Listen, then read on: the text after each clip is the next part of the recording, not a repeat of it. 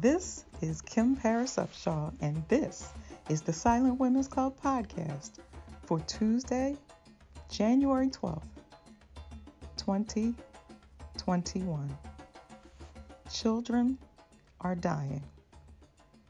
This is not a hoax. Our children are dying.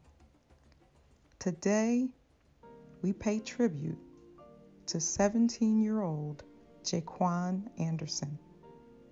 His mother, Rotunda Moran, said he was so ready for this year. He was so ready. Like any 17-year-old, Jaquan was getting ready for his senior year in high school and all the milestones that mark the beginning of adulthood, such as getting his driver's license, voting, and heading to college. He had a $1 million smile. He had a smile that would light up a room. He just always had that smile, said his pastor. Jaquan was a member of New Hope Baptist Church and was a student at Sophie B. Wright High School. His pastor and godfather said Jaquan routinely brought him his report card to show off his grades. When the school started emailing grades, Jaquan would pull them up on his phone to show the pastor. He would sometimes bring his friends to church, and when he came to service, he always went to the front of the church to seek out the pastor. While a junior at Sophie B. Wright High School, Jaquan played cornerback on the football team. His mother, Rotunda, said he was a devoted member of the team and paid attention to things like eating healthy so he could improve as a player. He was hoping to play football in college, but was also making plans in case football didn't work out. In the days before Jaquan's death, he had been participating in his normal activities, including football practice at school, when he developed severe headaches, dizziness, nausea, and vomiting. He never reported fever, shortness of breath, or cough, which are some of the most common symptoms of COVID-19.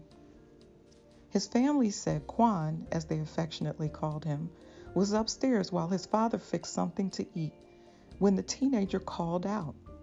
His father hurried up the stairs, and at the top, Jaquan collapsed in his arms. Rotunda works at a nearby hospital, but she made it home within minutes of the call. Paramedics were already there when she arrived. Hoping that Jaquan might still be able to hear her, Rotunda held his hand and spoke to her son. I told him, I'm here. I'm here. You're not by yourself. I said, we all love you. Quan did not have a pulse when paramedics arrived to treat him. He was later pronounced dead at a hospital. Unbeknown to his family, Jaquan had an enlarged heart that made him more susceptible to the virus.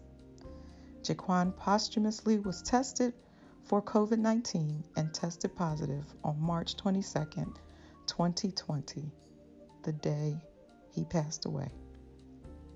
The coroner's office determined that Quan died from a condition whereby his heart became so inflamed, actually twice its normal size, that it failed. Some teenagers are embarrassed about telling their parents they love them, but not Jaquan.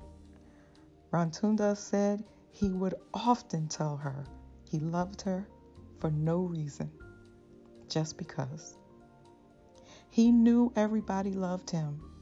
He knew that, said his mother, Rotunda. Jaquan was 17 years old.